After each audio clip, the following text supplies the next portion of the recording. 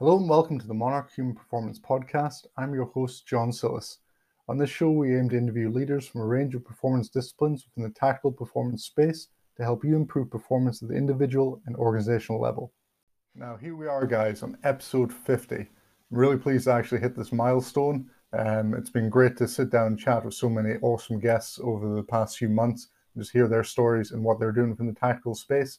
Also want to say a big thank you to all you guys out there who have helped and supported the show over the last few months. With regards to downloading, with sharing it throughout your community and for your networks. It's just been fantastic to see this show continue to grow. This is going to be the last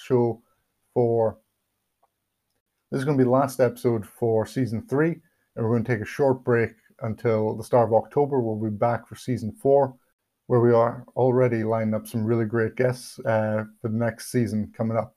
In the meantime, guys, you can go back. We've got a great back catalogue of some really incredible guests throughout season 1, 2, and 3. So I'd say definitely go back and check out any of those episodes in there. Please continue to support the podcast by sharing this out throughout your networks, and please leave us a review. It's going to help us jump up the ratings list on iTunes and Spotify, and compete with some of the other bigger podcasts out there and really help get this message across. Also, check us out at monarchhumanperformance.com just for some of our articles on our blog, as well as our shop on there as well, just regarding some of the programs we're starting to write and place up there. And for the guys in the UK who are interested in sharing some of their knowledge and networking a little bit more, please check out the Tactical Performance Training Group UK on Facebook as well, just so we can help to network a little bit closer together, guys, and really get the information out throughout the UK. Now, for episode 50, I get to sit down and chat with Jim McDonald, who's a professional strength conditioning coach with 18 years of experience, and he's spent the last 6 years as a career firefighter. He graduated from Iowa State University in 2005 with his bachelor's in sports and exercise science with a minor in Spanish. He holds certifications in personal training, strength conditioning, and tactical strength conditioning from the NSCA. He is also a professional member of the National Strength Conditioning Association and serves as the advisory board member for the state of Colorado. His mission and goal is to help effect positive change in the fire service by using his passion and experience in strength conditioning to help educate and spread knowledge of health, wellness, and strength conditioning to tactical in the fire community. He currently writes, presents, and is a frequent guest on podcasts to help educate and spread his passion for the industry.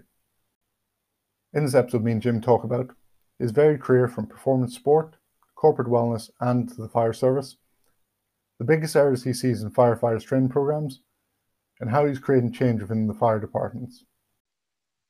Good afternoon, Jim, and welcome to the podcast. Thanks for having me. No problem, mate. Thank you very much, first of all, just for reaching out and connecting over LinkedIn with me, dude. It's been great chatting to you. You can get to know you a bit off air, and your background, which is very diverse as well, coming into this space. For anyone who hasn't come across you, Jim, and the work you are doing, can you just give us a little bit of a background of where your career started out and where you're currently at? So I started in strength and conditioning at Iowa State University. I went there for my bachelor's, worked with the football team there for 3 years, and then kind of been in the strength and conditioning industry for about 18 years. I worked with a couple different Major League Baseball teams, volunteered in the NFL, worked in, physical therapy clinic as an assistant for a few years, thinking about going into physical therapy, some private sector work with strength and conditioning and personal training. And then kind of got out of strength and conditioning, so to speak, as like a full-time job, and broke into the corporate world in management leadership. And I never got out of strength and conditioning. It kind of just followed me because it's just a passion and something that I love. So I got into corporate wellness as well. And then the last 5 years, I've been a career firefighter, and I've been in fire for the last 7, and just trying to help out the fire community. A lot of education and teaching and training is kind of where I am in my quote strength and conditioning career. Mm-hmm. That's a quick overview of, I guess, the last 18 years of what I've been doing. Fair enough, man. I mean, like I say, it's a very, very diverse guy going from college sector into, as you put it, the corporate wellness sector, now into the tactical, working as a firefighter as well. Where did the interest initially come within strength conditioning? Did you grow up uh, into the weightlifting side of things, or was something you got into a little bit older in life? Yeah, I mean, I started lifting weights in middle school. Mm-hmm. Just something that I enjoyed and liked. Reading the magazines, obviously, Arnold and bodybuilding and all that kind of stuff. So that was kind of my introduction into that. And then, playing sports. I grew up racing motocross, played football in high school and basketball and track, and kind of tried all the sports. And then in college, I just trained a lot, and I just changed my major actually from engineering over to exercise sports science just because I loved it so much. Mm-hmm. So it's kind of how I got started, I guess. Fair enough, dude. And then what was it like, getting that first gig, especially within football at the Division One level there? Because obviously, Iowa State, I was always going to be a big, big wrestling town as well, big wrestling state for sports wise. So obviously, the football team's still a big, big deal over in Iowa as well. Yeah, I mean it was great. I was, working, going through school and just going into the weight room every day and talking to the strength coaches and just basically kind of being a pain in their butt and a pest because I was always there just volunteering and working, and kind of just was like, hey, you're always here, like, do you you just want to help us out? um, and that was really how it started, uh, and just was blessed and lucky to be able to work with them, and learn a lot, obviously, in the time that I had spent there. I worked with a lot of, all the athletes and the other support staff, and just it was just a great experience all around. And after I graduated, I had moved on and tried to get into other sports and try and move up, so to speak, Mm-hmm. in strength and conditioning to other sports, and also other you know career aspirations, as far as you know moving from an assistant to a head strength coach, and all the other aspirations that I had to kind of grow my career and learn and keep moving. So it was a good experience. I loved it. I got to work with a lot of other athletes, but mainly football. um, and yeah, I was definitely known for wrestling. Mm-hmm. um, uh, and I didn't really work with the wrestling team a whole lot. They have obviously a lot of, it's not as big as football, I guess, in the Big 12 and Division One, but I mean they have their own strength staff and support staff as well. So, but it was an awesome experience. I enjoyed it a lot. Mm-hmm. Mm-hmm.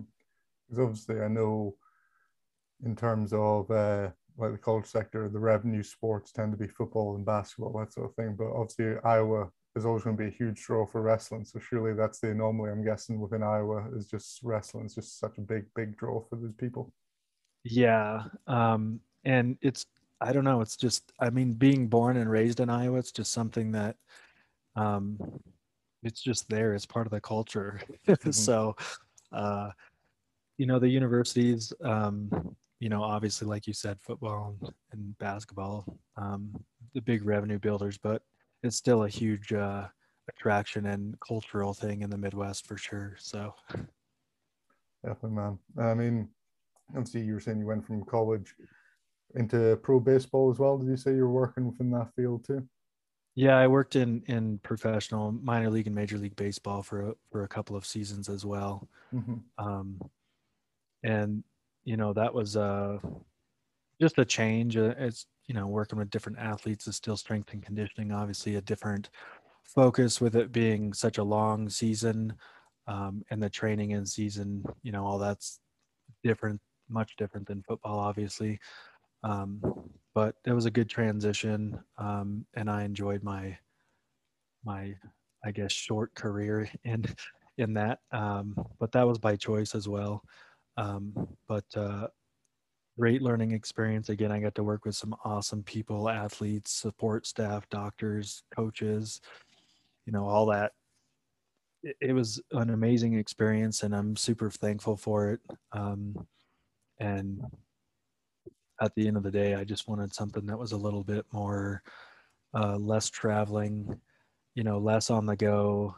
And at that point, I was starting to focus more on family as well. Mm-hmm. And it was really hard, um, for the type of family atmosphere and life that I wanted, being in sports, whether it was collegiate or professional sports as a strength coach. You can make it happen. Um, obviously a lot of people do, but it just wasn't something that I personally wanted to keep doing, I guess. So Definitely, definitely. And I say it a lot to young strength coaches and that I've helped mentor, and that as well as like, it's great to focus on your career goals and to chase these big programs or these big job opportunities. But at the end of the day, you got to consider as well. It's not just you as you get older on. You've got your a wife, a family, or husband, whatever it is. You've got going on. It's just like you've got to count them in as well. And they've got to be on board for the journey as well, because it's quite a nomadic life. You live as a strength coach, going from program to program and stuff as well. So yeah, I can understand wholeheartedly why you started to think, right, I want to spend more time at home, especially with baseball being on the road so much too.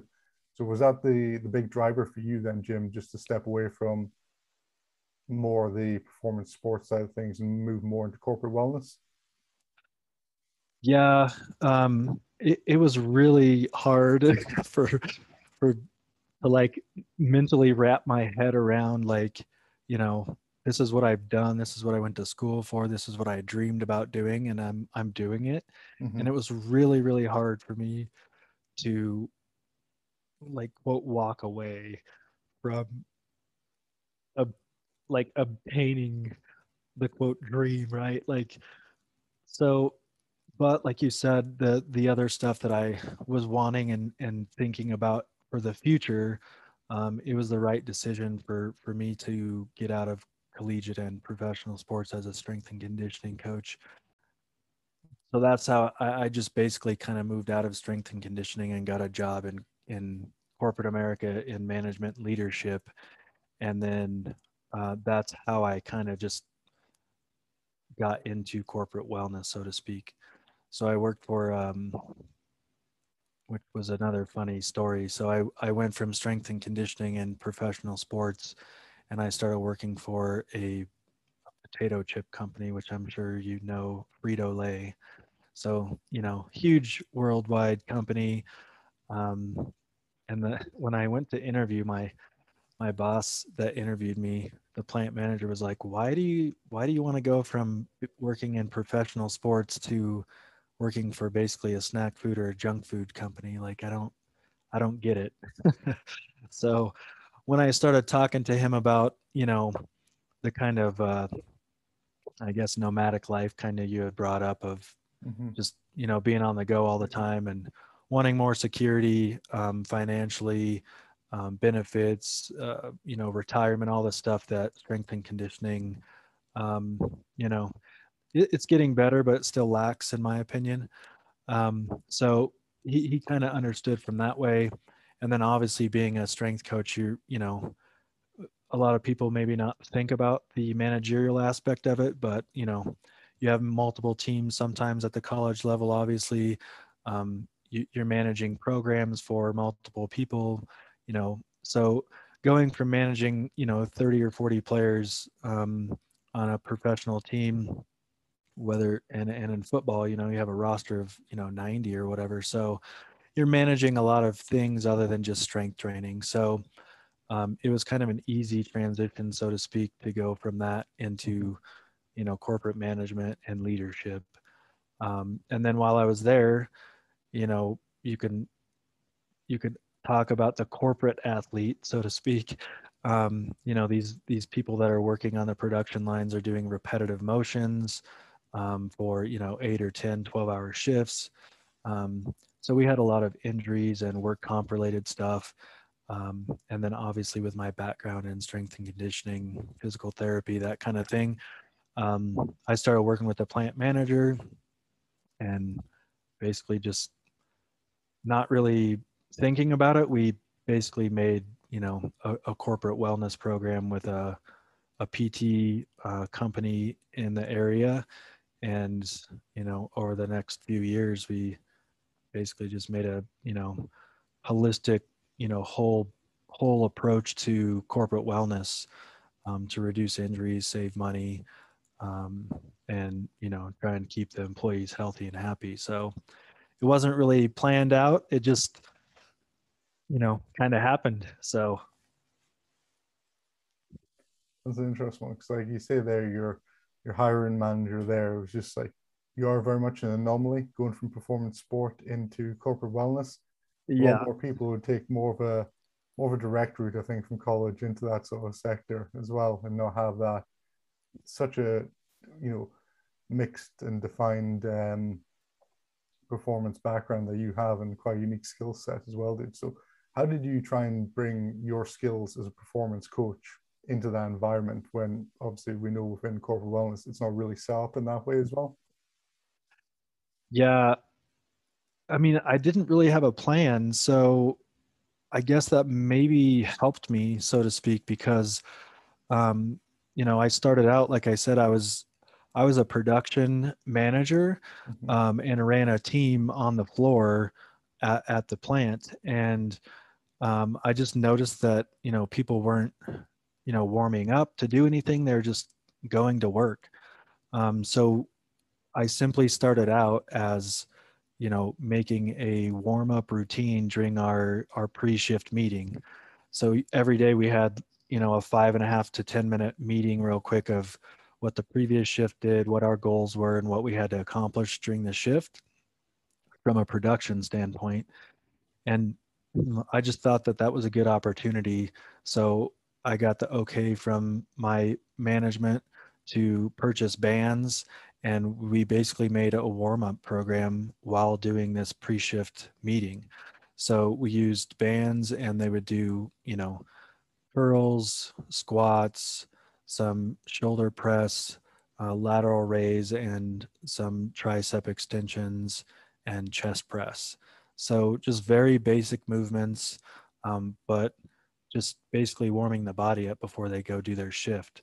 And people liked, the background that I had. The employees thought that was cool. So I got some buy-in from, having the background that I had, and I think that helped me quite a bit.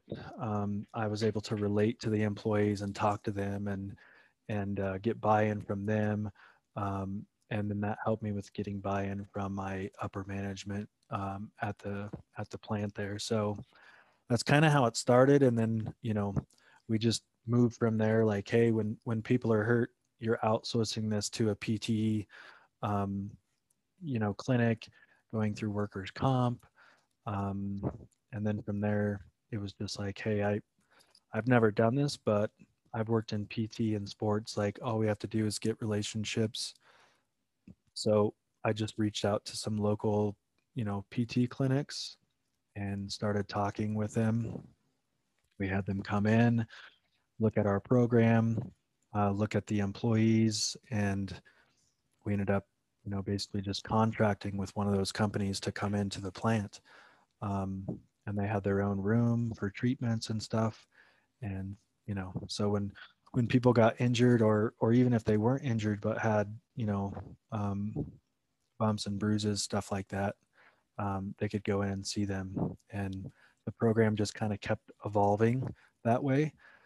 Um, it just worked out.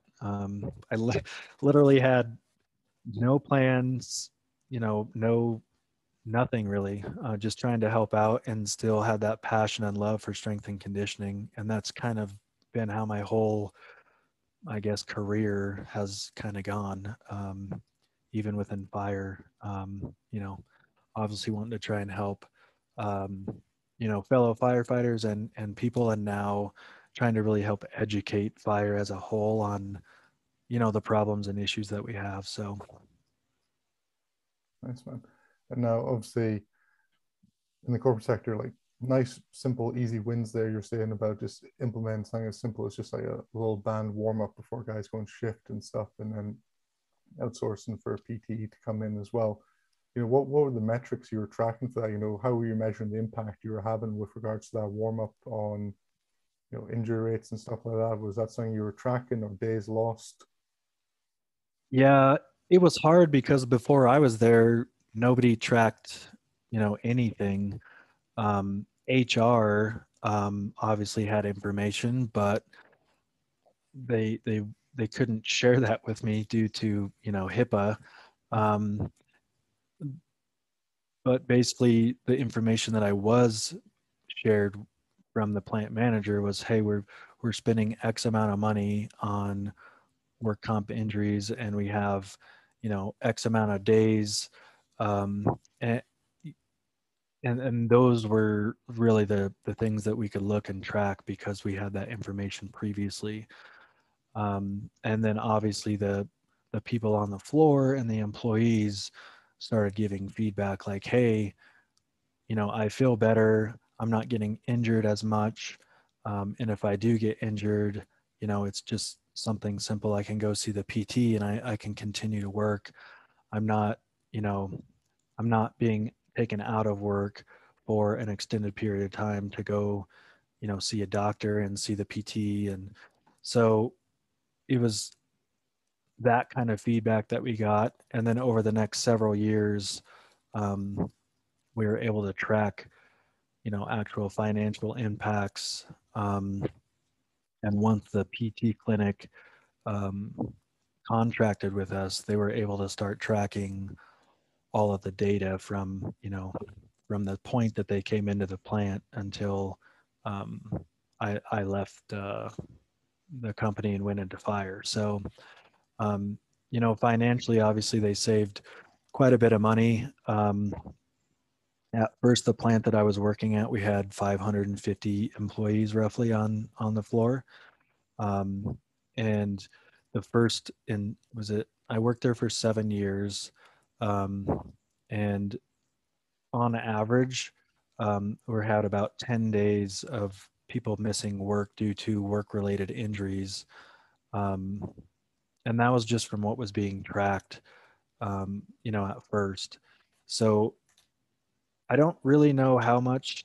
Um, I I've always been curious because it was never being tracked or looked at, other than from a financial standpoint. Obviously, the plant manager is saying, "Hey, we're spending, $180,000 on work-related injuries and work comp due to overuse injuries," but that's all the information that he had. Mhm. Um, so once the PT clinic came in and started contracting, they were able to actually get some hard numbers and, on average from this specific, um, you know, working position in the plant, whether they were actually, packaging the chips or working on the frying line, whatever their specific job task was, they started to gather data and information on who was injured, how long they were out.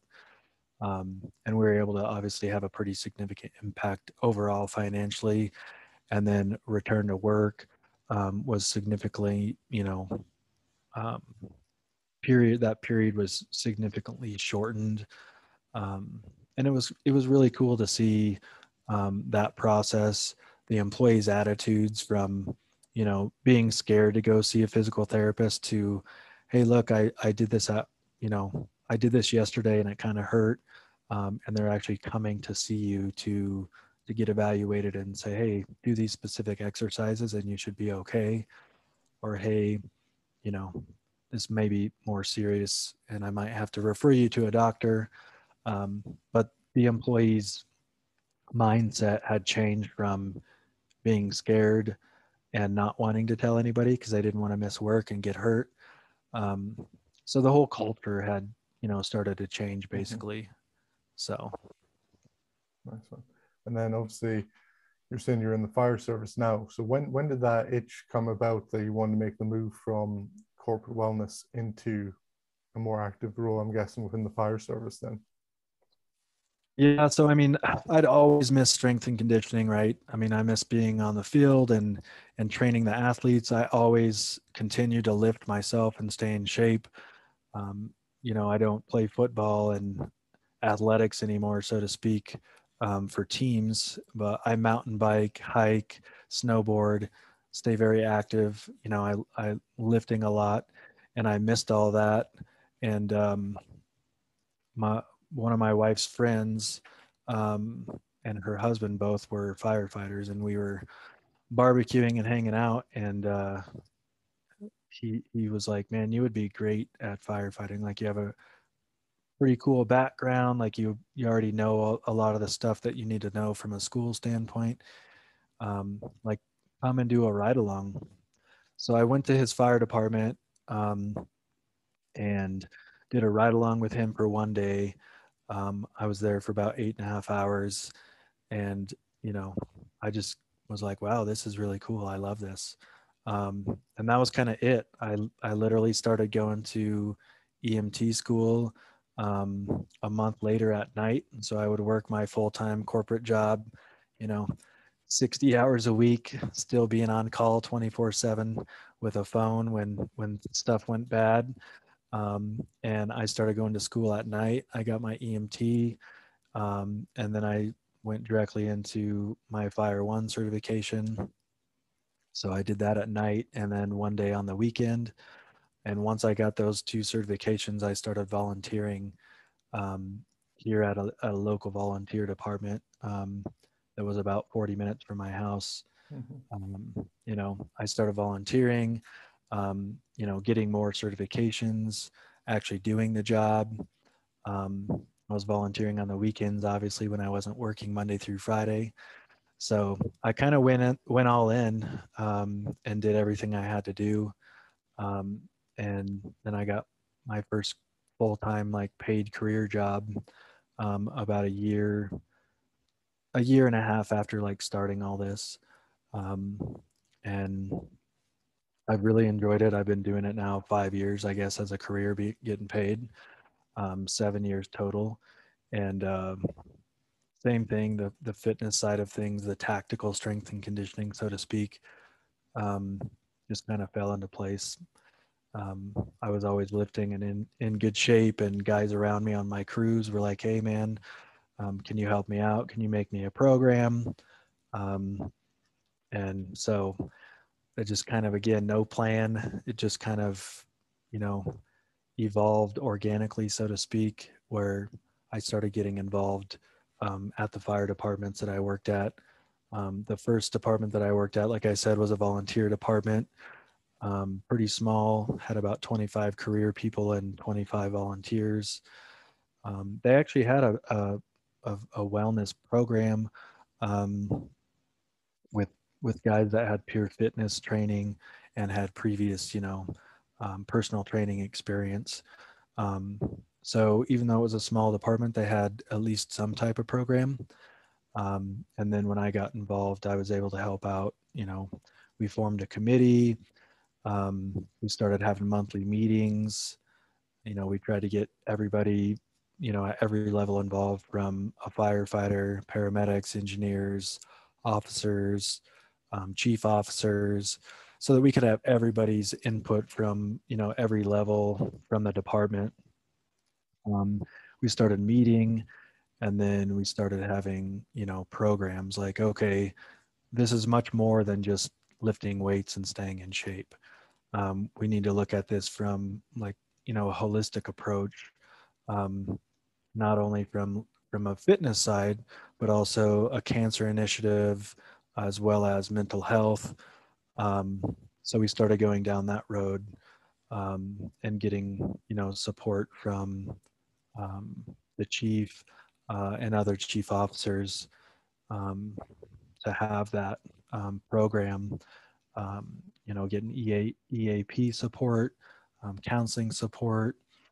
We had people go and get their, you know, counseling certifications, so that we actually had, you know, in-house firefighters and paramedics, coworkers that were trained to help with, you know, calls and mental toughness, resiliency training, all of these buzzwords now that are in, you know, fire and tactical strength and conditioning, so to speak. So um, it just all happened organically. I was able to do it at that department that I volunteered at, and then the first department that I got on with as a paid firefighter was very similar setup. It was a smaller organization, about the same demographics, 25 people that were career and about 25 that were volunteers. So it was a combination department. They didn't have any program when I went there. So basically had to go through my probationary year.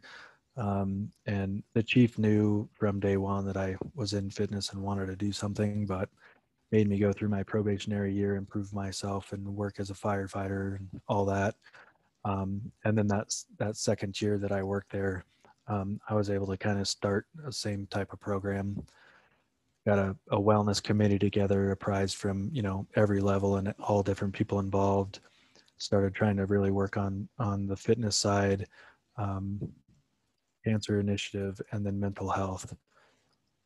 And then now I've been on the department that I'm currently on for 3 years, and it's a much different beast. It's a large department.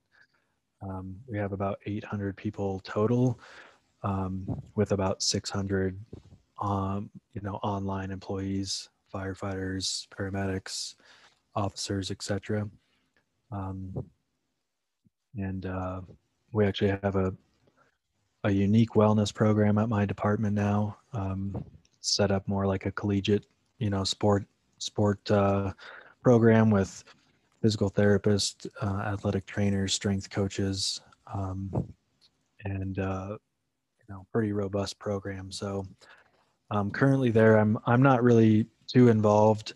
It's been hard to kind of break into, I guess, help out, so to speak, because they have such a big staff. And I'm still helping out. I'm doing presentations, trying to help educate. Obviously my crews that I work with in the firehouse, um, and then working a lot on trying to really hit the cardiovascular health in firefighting, explaining the VO2 max test and how that is important. My department, we do an annual VO2 max testing. So there's a lot of people that don't really understand why we do that.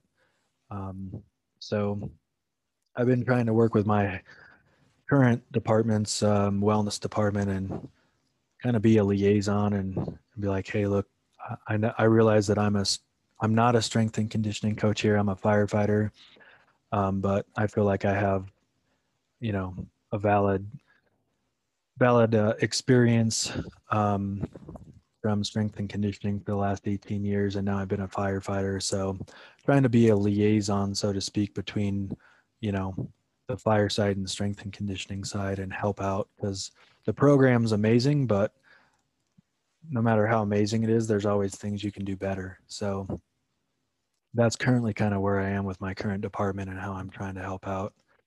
And then, obviously talking on podcasts to help educate and speak about the passion, attending conferences and networking and keeping involved in strength and conditioning personally, is basically kind of where I'm at in my career as far as strength and conditioning and fire. So, trying to stay current with education. I'm involved with the NSCA, and, certifications, education, and all that kind of stuff. So currently I don't have a business. I don't have a plan. And I'm just kind of literally, you know, seeing how things go and what happens. And, I mean, with that then as well, Jim, because obviously you were saying you've done some work with regards to, when you got in department, the volunteer department you were at initially before coming to the department you're at now, and you're still doing some work with the guys in your department, like on your crew and stuff as well, like just advice and the education factor is a big one. You, like, from chatting to you, you've pushed quite a lot. And obviously you're saying that, you're very much involved with the NSCA at the state level as well, helping put on like your talks and stuff within the conferences. With that, dude, what do you see as being the big mistakes from your knowledge and your background walking in for the guys in department who've been coming up to chat to you, or guys come and speak to you at conferences? Where do you feel the mistakes are in program? Where do you feel the gaps are that need to be pushed a bit more as well? Yeah, I mean, for me, from my experience as a strength coach and a firefighter, and what I see in the industry is just overall lack of understanding and education on what types of programs we should actually be doing. So I think the biggest mistake that happens in fire is overtraining.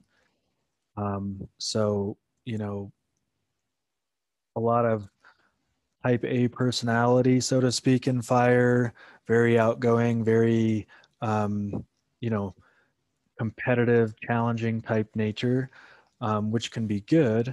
But also understanding that when you work out, it doesn't have to be, balls to the wall, some crazy workout every single session, and that, you should have goals when you go to the gym.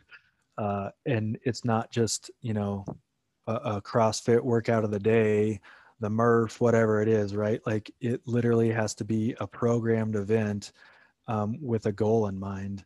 And I think that's overall in fire is what I've seen, obviously not knowing anything about fire and coming into fire as an outsider, so to speak. And then from, a professional strength and conditioning career, looking at it is, overtraining, not doing the right training. And the biggest thing for me is lack of education. People just, they don't know what they don't know. Mm-hmm. So that's kind of my focus right now, is trying to help educate not only my department, but, you know, um, fire, industry in general on how we should be training. And I don't have anything against CrossFit, but from a professional strength and conditioning standpoint and an athletic standpoint, um, like CrossFit's not really, what firefighters should be doing in my professional and personal opinion. I think circuit training is great, and again, CrossFit's not bad, but um, you know, a lot of people don't have the form, proper mechanics, and then of course you just load people up with weights, and it's just a disaster. So Mm-hmm. um, just proper programming, making sure that you're not overtraining, and having a goal in mind is what I would say a generality of training in the fire service needs to at least start there. Would be a good approach. Nice one, nice. And I know you were saying before that you push it quite heavily from the cardiovascular standpoint as well, just because of all those additional benefits and within that as well. That's something you typically find with the guys, like even though they'll train hard, there might be that neglect on the CV side as opposed to just jack and steel and getting big. Yeah, I mean, there's obviously, I think being strong is one of the you know the most crucial things in fire, right? I think having a big, base of strength is going to help not only, reduce injury rates, but also help, job performance. But if you look at statistically, you know, in the fire service, the number one line of duty death is sudden cardiac death. Mm-hmm. So, you know, a lot of guys will train, but they're not training appropriately for cardiovascular fitness, right? They don't know where their heart rate zones are. They don't know what training zones are. They just go and do some type of cardio, whether that's interval training, CrossFit, workout of the day again. Um, so people are training, but they're not training appropriately. And if you're going to spend the time to go to the gym for an hour, um, you know, I think that as strength and conditioning professionals, we need to educate people on the types of training they should be doing. Um, you know, cardiovascular death, not only in the fire service, but also in the general population now, is a huge problem. Overweight, out of shape, all of those things in the general population are true in fire as well. If you look at, I don't have the quote right here off, um, but doing all the research that I've done and a lot of the presentations I've done on cardiovascular health, 70% of the fire service is overweight and obese, and that doesn't help with cardiovascular disease and sudden cardiac death from training or from working on the fire ground. So, as a strength and conditioning professional and firefighter, you know, it saddens me that the line of duty death, you know, I would say is mostly preventable for, you know, sudden cardiac death, right? There's some small percentage of possible, you know, genetic and hereditary issues, but most of it is, you know, lack of proper diet, lack of proper training, and then the choices that people tend to make. Um, so I think that overall, the number one killer of fire fighters is preventable in my mind as a strength coach and a firefighter. So it's disheartening because like we're killing so many people, and it's mostly preventable. So And I mean, obviously, like you say, it's just trying to get that message across to people, and just like sometimes it's hard to change some dogma within some people. You know, they've got their beliefs around training and stuff, and yeah, yeah, it's a slow process, but it's just that persistence within them, I'm guessing, as well. That's the big thing. I know from chatting to you as well, Jim. You know, you're very active in the community. You know, you're out presenting with the NSA and stuff as well. Like from the chats we've had, you know, you've given me some great resources around like research and stuff as well. And it's one of the things I'll always ask every guest I have on, dude, is just, you know, what are they involved in with their own education and development? So on that, dude, could you give us a book, an app, or a website you personally found useful for your own education or your own development? yeah. I mean, I think the biggest thing for me is I'm a huge proponent of the NSCA, so I read, you know, all the TSAC journals, a lot of the strength and conditioning journals as well. Um, I like to make sure that I'm reading, you know, scientific data driven articles. Um, and I just find that the NSCA um, just has the, I think, the biggest resource library from that standpoint. So I use the NSCA a lot. I also read, you know, other, you know, American College of ACSM, um, but I try and stick to more scientific and data driven research, so that it's proven and it's not just opinion. Mm-hmm. Um, so mainly the NSCA, um, I guess, is the major one for me. Cool, cool, man. I'll make sure I pop them in our show notes. Obviously, Jim's been awesome to get a date lined up and actually sit down and chat to you, dude. You know, for anyone who's listening to this who, you know, wants to pick your brain a bit more on some of the work you're doing, you know, with what you've done previously within the volunteer and like with some of your crew guys now with the fire department, or, you know, with regards to some of your presentation work as well, you know, what's the best way they can get in touch with you regarding that? Yeah, I think the best way is just through my LinkedIn profile, as well as just personal email. Um, I don't do Instagram and all the other stuff. Mm-hmm. Um, Too busy with my kids. I got a 2 and 4 year old, so I don't have a lot of time to do other stuff. But yeah, LinkedIn and my personal email is probably the best way to get a hold of me. So That's cool. That's cool, man. I'll make sure I put connections for both of them into our show notes as well, dude. So if anyone's listening and they want to reach out, they can get straight in touch with you, dude. Okay. yeah, that's great. I thank you. That's It's been good to connect and touch base. And you know, thanks for your time to set this up and talk with me. I've enjoyed it and appreciate it a lot. no problem, Jim. Thank you very much, first of all, for reaching out, dude, and you know, taking the time. I know you've got a little bit of time on your hands at the moment, just going through your rehab process, but you know, it's usually quite full on for you with your work and your family life and stuff. So thank you very much, mate, for taking the time. Yeah, no problem. Thanks. Thanks, Jim. Hi, guys. Really hope you enjoyed this week's episode of the Monarch Human Performance Podcast. I just wanted to say thank you for your continued support to the show. We're slowly growing each week and getting more downloads, which is truly incredible for such a niche-specific podcast. To continue supporting us, can I ask you to do me a simple favor? First of all, subscribe to this podcast on whatever platform you're using so you can receive each new episode as soon as it's released.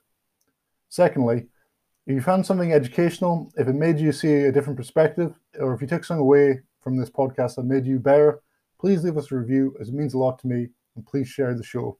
This will help us to grow the show and really get this information out to a lot more people.